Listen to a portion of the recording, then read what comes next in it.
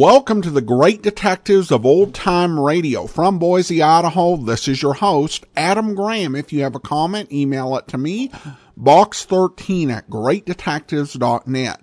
Follow us on Twitter at Radio Detectives and become one of our friends on Facebook, facebook.com/Radio Detectives.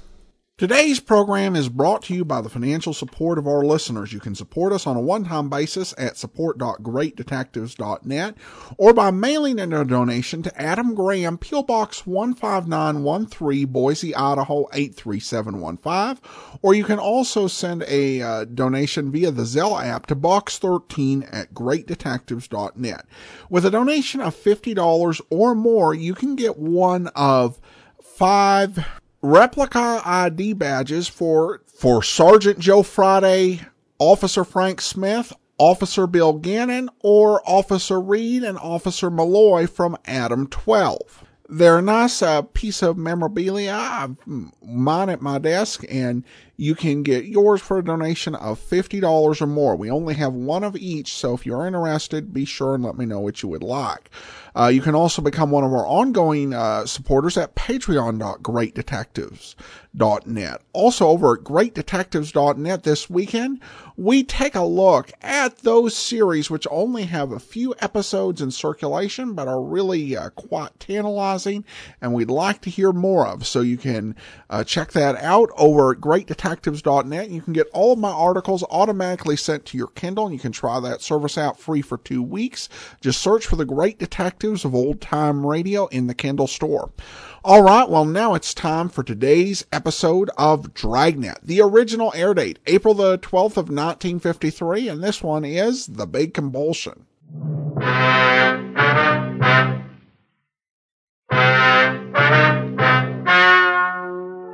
Ladies and gentlemen, the story you're about to hear is true. The names have been changed to protect the innocent.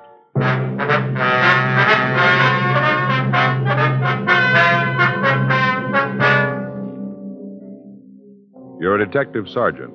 You're assigned a robbery detail. Somewhere in your city, a man is endangering the lives of your fellow officers. His weapon, a 10-cent piece. Your job, get him.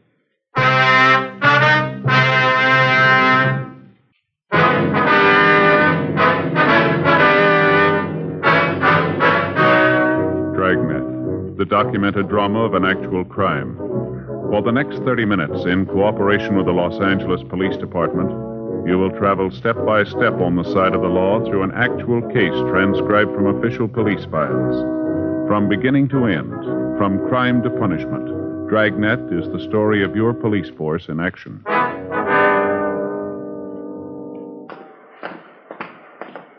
It was Wednesday, May 6th. It was warm in Los Angeles. We were working the day watch out of robbery detail. My partner's Frank Smith. The boss is Captain Didion. My name's Friday. We were on our way back from the drunk tank, and it was 8:34 a.m. when we got to the first floor, the interview room. Okay, you want to sit down, Harris? Yeah. What a head. Either one, you got an aspirin? No, sorry. How about a cigarette? Yeah, here you go.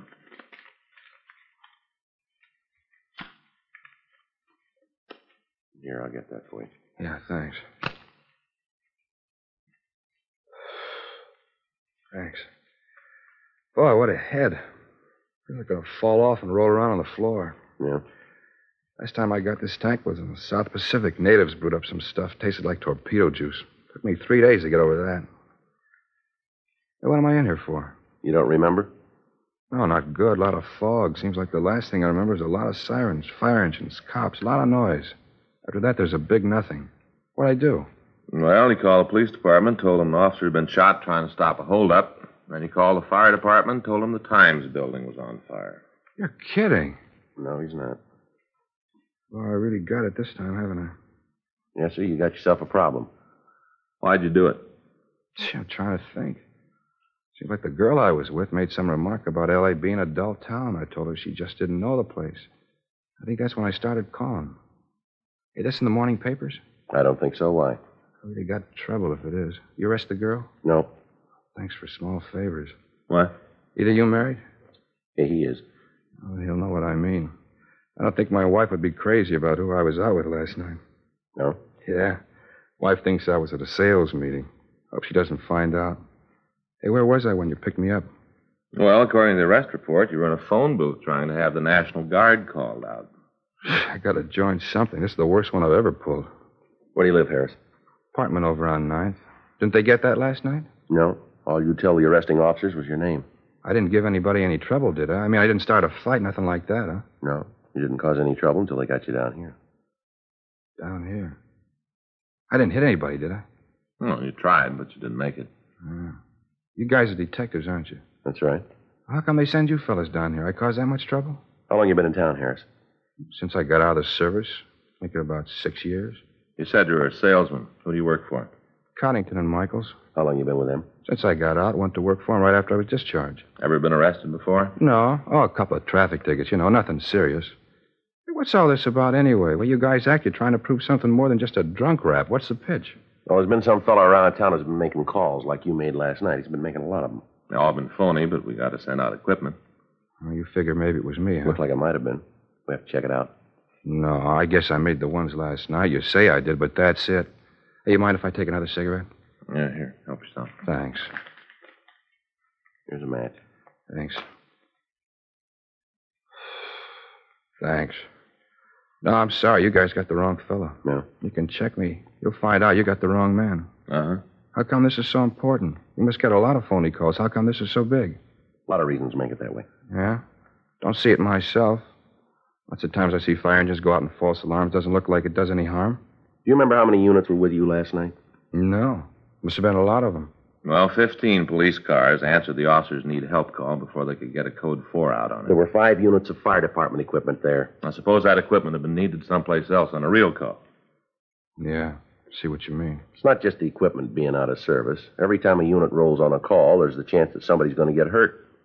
That's what you built last night. Look, I said I was sorry. If there's anything more I can tell you. Any chance of me getting an aspirin around here? There's a doctor here. All he had to do was ask for it. We'll check on our way out. All right, come on, Harris. You can go back now. Yeah. Now, just a minute. What's the name of the friend you were out with last night? You're going to have to drag her into this? We got to check your story.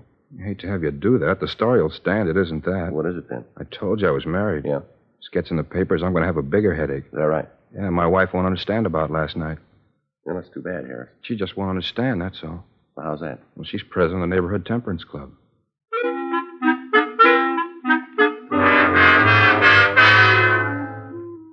"9:30 a.m. James Harris was returned to his cell to be held to answer charges of violation of Section 4127A Municipal Code. Frank and I called a woman he'd said he was with the night before. She verified the story that he'd given us. Further investigation of Harris proved that he couldn't possibly have been the suspect we were looking for. We drove back to the office to talk with Captain Didion. For the past 3 weeks, both the police and fire departments had been getting a number of false calls, apparently from the same person. The officers on the complaint board told us that they had gotten so that they almost recognized the voice of the caller. They told us that it sounded like a male voice, and the caller could be middle-aged. The person had no noticeable accent or speech peculiarities. They'd tried to hold the suspect on the phone when they were certain that it was the same caller, but they'd been unable to do so. Most of the calls the suspect put through were of the emergency type. As a result, we had to send men and equipment to the reported scene, even though we might think that the call was a false one. The calls averaged 6 a week during the period that the suspect had been operating. In cooperation with the members of the fire department, Frank and I were assigned to try to apprehend the person making the calls. The operation was simple. The individual would call the board, give an address that we couldn't check out, and then describe what had happened. The address given was usually a corner, so that it was impossible for us to make verifying phone calls. In each instance, as soon as the suspect would report the disturbance, he would hang up. The operation was simple and untraceable. 11:17 a.m. We finished talking with Captain Didion and left his office. All right, Skipper. Check you later. Boy, he's in a great mood this morning, you know. Do you blame him? The way this thing's going, we're no nearer to breaking it. Yeah. Joe, it figures the guy who's doing this is going to be around to watch all the excitement. That's got to be the reason he's making the call, so he can get his kicks. Well, Well, it figures he's got to be in the crowd someplace. so? Well, let's try to get a hold of the newspaper pictures. Try to check them. Find one person who's at the scene. Might work. Well, it's someplace to start, isn't it? It's a hot shot. I get it.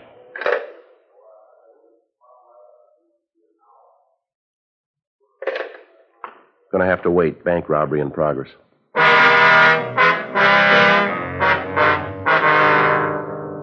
11:26 a.m. We took the call car and started for the bank.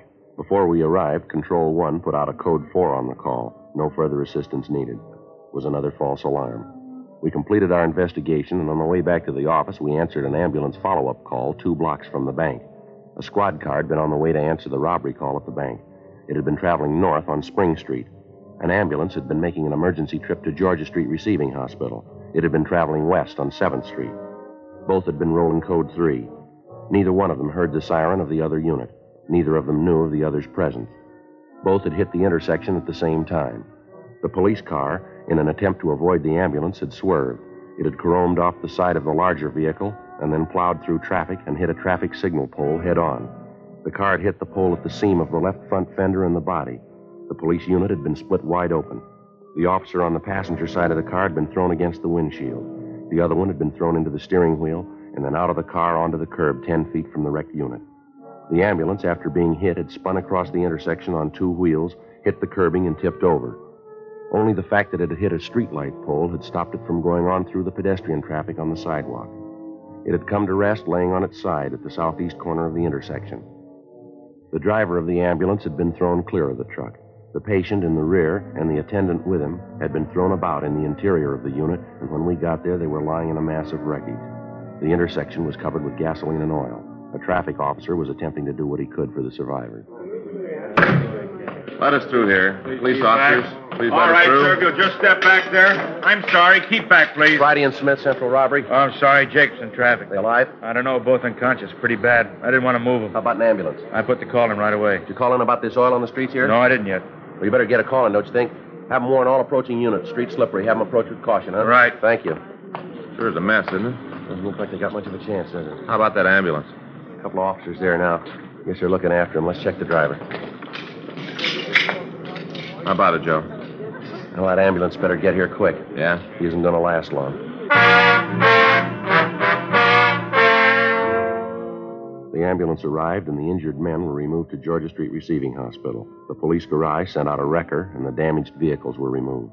The intersection was cleaned of the gasoline and oil, and inside of an hour and a half, the coroner was handling traffic as usual. The only indication of the wreck left on the scene was a broken hubcap lying in a puddle of dirty water in the gutter. 2 police officers had been seriously injured in the accident. Frank and I checked the immediate neighborhood for witnesses. We found a newspaper vendor who had a stand a block from the scene. He identified himself as George Kennedy. He told us what he knew of the wreck. I saw the whole thing. Yes, sir. If you tell us what you saw, please. Well, my stand is just up the street there. So you can see it on the corner. Uh-huh. Well, I was checking stock. A lot of new magazines came in this morning. I was going through them. You know, marking them up, going through them. Yes, sir. I was just standing there fixing up the new magazines when all of a sudden I hear these sirens. Sound like they're coming from all directions. I see. Then I saw that their ambulance coming down 7th Street. I stopped what I was doing to see where the ambulance was going, then I heard the crash. Terrible. Did you see the accident, Kennedy? Well, not at first, no. I saw it right after I heard the brakes. I didn't really see it at first, you know, just after I heard the brakes. And then I looked up and saw what was happening. I started to run down there. Mm-hmm. Saw the cars all smashed up. Right after that, I saw you guys come up, and then the other ambulance. And that's about all. Nothing more I can tell you, I guess. Anything I can do to help? Anything at all? No, sir. How about the officers in the car? Are they all right? I heard one of them was dead. Any truth in that? No, sir. Both of them are in pretty bad shape. Awful thing to happen. Biggest crash I ever saw. Just awful. Uh-huh. Well, thanks, Kennedy, for your help. No, it wasn't anything. Glad to do what I could. Anything else I can do, if you guys just let me know. All right, Kennedy. Thanks very much. Oh, not at all. Glad to do it. Sure, terrible thing. No need for it. Such a waste. Yes, sir. If they die, it'll almost seem like they was murdered, won't it? Yes, sir. From here, it looks that way.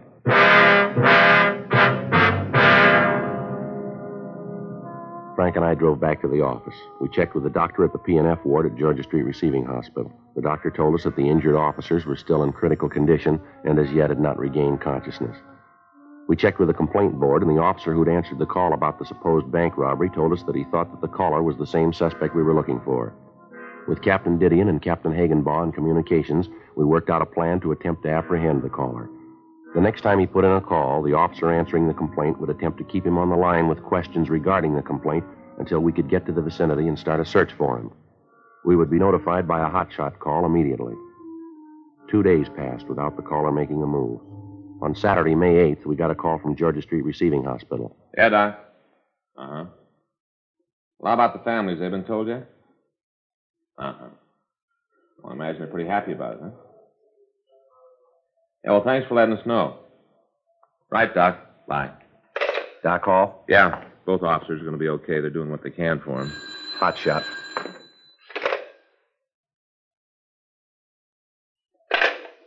Now, maybe we can do something for him. Suspect's on the phone now.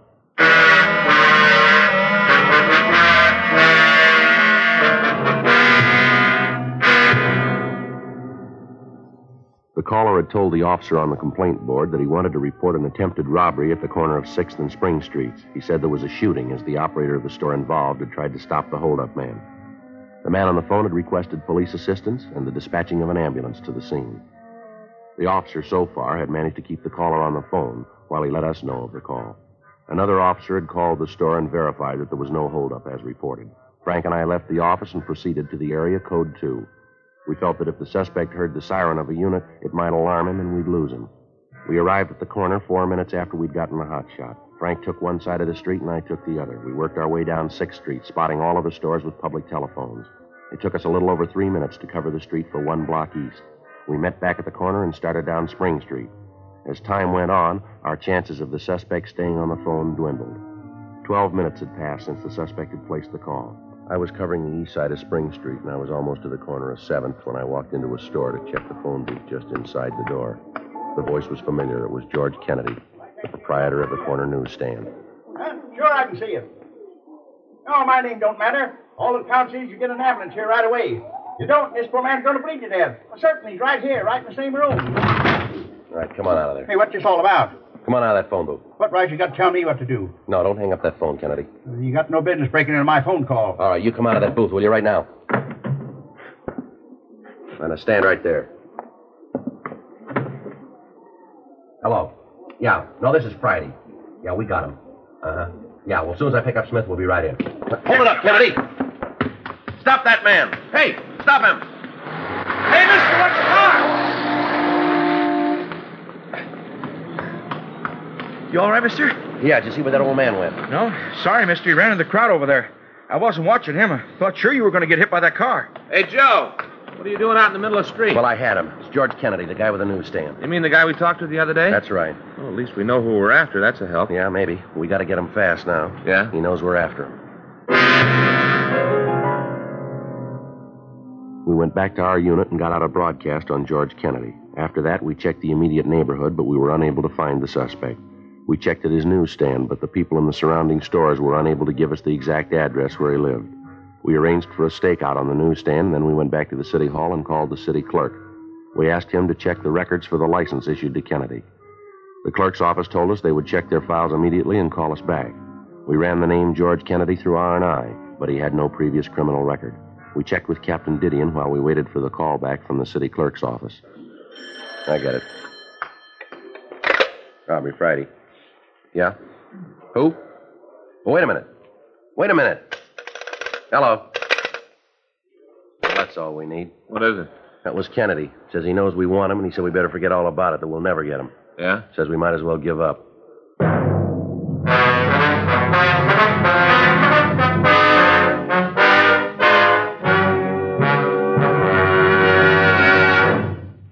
You are listening to Dragnet, the authentic story of your police force in action.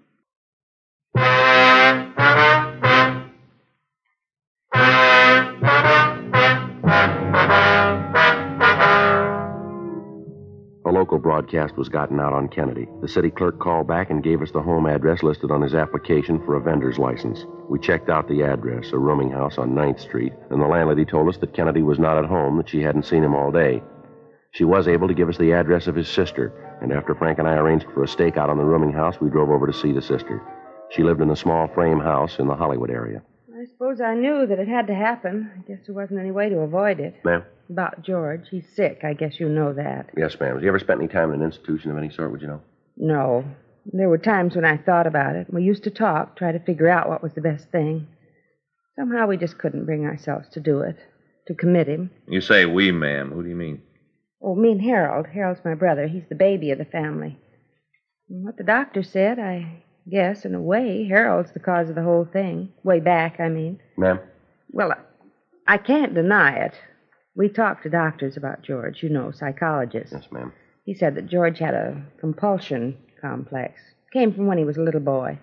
That he resented the attention that the folks showed Harold. It's unfortunate. Harold was sickly when he was little, and he needed more attention. Guess George didn't understand. Mm-hmm. You any idea where he might be now, ma'am? No? You tried the place over on 9th? That's where he lives. Yes, Miss Carroll, we checked the place. Landlady said she hadn't seen your brother all day. Oh. Well, if he's not there, I don't know where he could be. No. I wouldn't have the slightest idea. Could you tell us if your brother had any close friends in the city, anyone he might go to? None at all. I'm sorry I can't be of more help.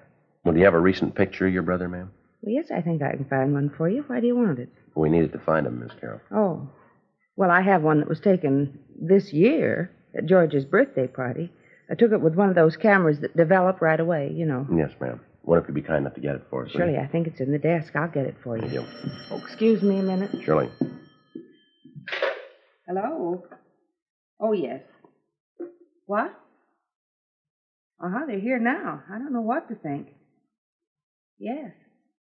Yes, I know, but it's too late for that now. The important thing is to find him before he does something more. Yeah. Well, I'll call you back. I don't want to keep the officers waiting. All right, bye. That was Harold. He heard about George. Mm-hmm. It's possible your brother might go over to his place. No, that's the last place he'd go. What if you could give us his address, please? Well, sure, I can give it to you. I know that George wouldn't go there, though. Why are you so sure, ma'am? I told you about the birthday party. Well, George and Harold were there, just a family sort of thing. At least it started out that way. The way it finished was awful. George and Harold got into a big fight. They were always arguing. What if you get that picture for us now, Miss Carroll? Oh, yes, right away. It's here someplace. Harold just said that we should have put George in an institution a long time ago. Should have had him helped. I guess he's right. I guess it's all my fault. Why do you say that, ma'am? Well, it was me that didn't want George committed. I was the one who fought against it. I was so sure that everything would work out all right. Oh, here it is. Yes, ma'am. That's George. He got a paper hat on. He come out of one of those little snapper things. George liked things like that, kid things. I guess he never grew up. Yes, ma'am. Always lived in a dream world. Made it up himself. Thought that everybody was persecuting him, that people were after him. It's so silly. It wasn't true. I'm afraid it is, ma'am. What? We're after him.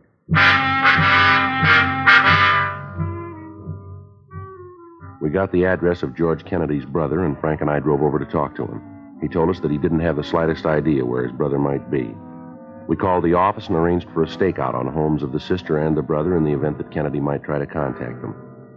6:30 p.m., we met with Captain Didion and a psychiatrist from Georgia Street Receiving Hospital. Psychiatrist said that after hearing our report on Kennedy's actions, that he might have a strong compulsion complex. And as a result of events that morning, he could have a violent resentment of any type of authority. 2 days passed. We got more leads and we ran them down. They went no place. Tuesday, May 11th, 12:51 a.m. I get it. Robbery Friday. Yes, ma'am. Well, when was that? Yeah. All right, Miss Carroll, we'll take care of it. Yes, ma'am. By the way, thank you. Kennedy's sister says he just called her. Yeah? Said he was over by Westlake Park, that he was going to commit suicide.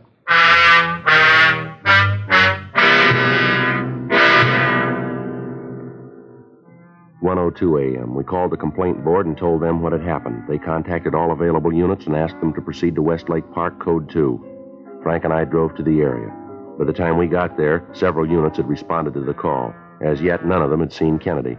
From the bridge on Wilshire, 2 men had been watching the lake, and up to the time we got there, they'd seen no activity on the surface of the water. 1:30 a.m., Frank and I started to go through the park. A heavy fog had risen from the lake, and visibility was dropping fast. You see anything? No. Now, let's head down toward the lake, huh? Yeah. This way. Gee, it's getting cold. I should have worn a heavier coat. Hold it a minute. See him? Yeah. Just sitting there. Doesn't see us, though. All right. You take him from that side. I'll go this way. Watch it, huh? Right.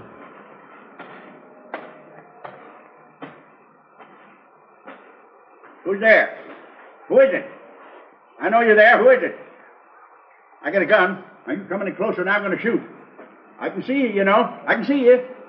You get away from here. You get away right now or I'm going to shoot.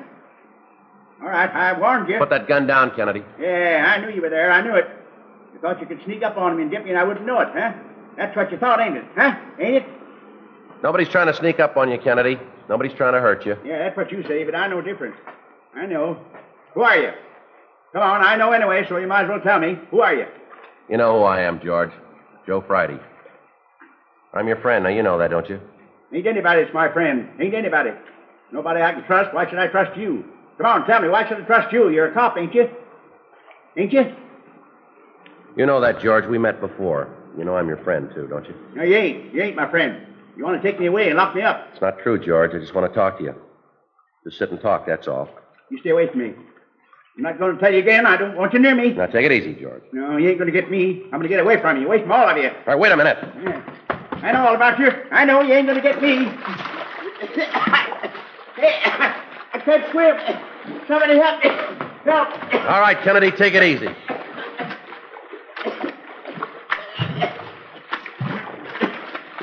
All right, come on now. You're all right. You're all right. Come on. Come on, get up here. Now, you're all right now. Ain't anybody to understand.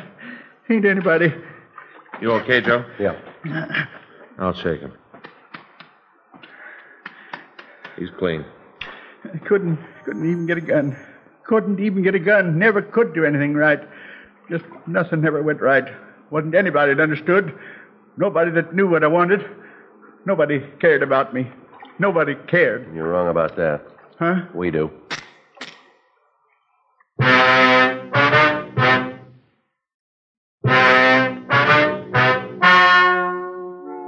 The story you've just heard was true. The names were changed to protect the innocent.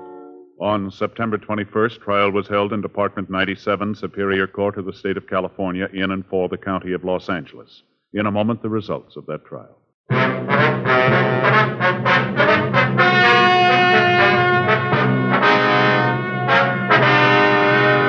The case of George Hoyt Kennedy was referred to the city attorney.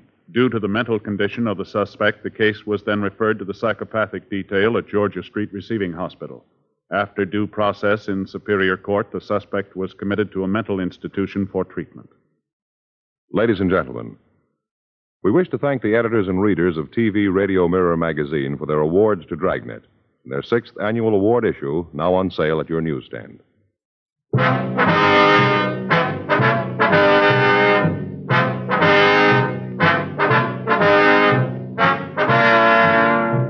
You have just heard Dragnet, a series of authentic cases from official files. Technical advice comes from the Office of Chief of Police W.H. Parker, Los Angeles Police Department. Technical advisors, Captain Jack Donahoe, Sergeant Marty Wynn, Sergeant Vance Brasher. Heard tonight were Ben Alexander, Herb Ellis, Ralph Moody. Script by John Robinson. Music by Walter Schumann. Hal Gibney speaking. For a million laughs, tune in Chesterfield's Martin and Lewis show Tuesday on this same NBC station.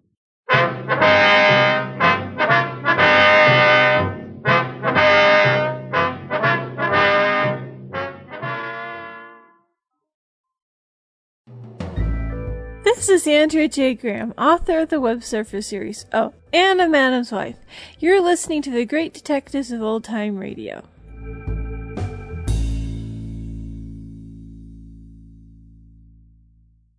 Welcome back. Well, this is another case where Dragnet takes a crime that the average citizen's not going to care too much about, or maybe might even be tempted to do as just a bit of a prank. And this tries to show how serious that can turn.